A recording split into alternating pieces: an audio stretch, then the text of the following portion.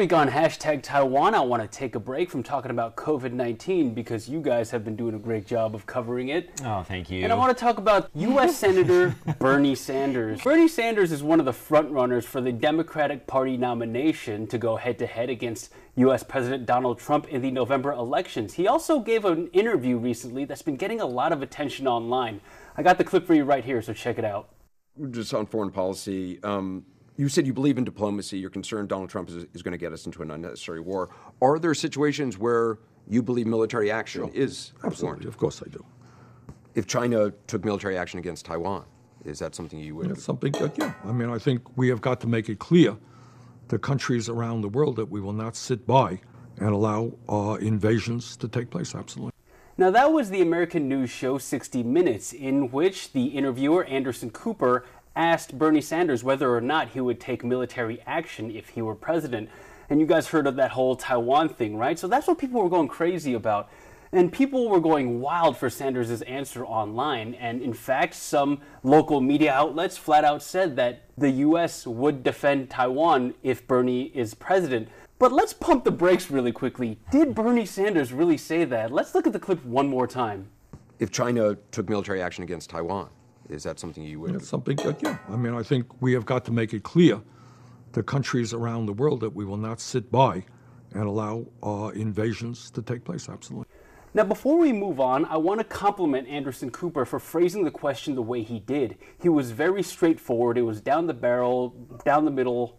And usually when people talk about Taiwan, especially in the media, they're very vague or they frame it in a very questionable manner. Would you guys agree with that? I thought he did a good job asking the question. We don't usually see it framed quite the way he did. So yeah. And that he really thought of Taiwan. That's I mean, right. That's a big issue for us here. That. But let's focus in on Bernie for a second. What did he say? He said, yeah, absolutely. Now, that could be construed in many ways. Let me demonstrate. Absolutely, yeah, that's very important to me. Or, oh yeah, absolutely, that's something. Do you see the difference in tone in the message? And not only that, but did you guys hear that little clink?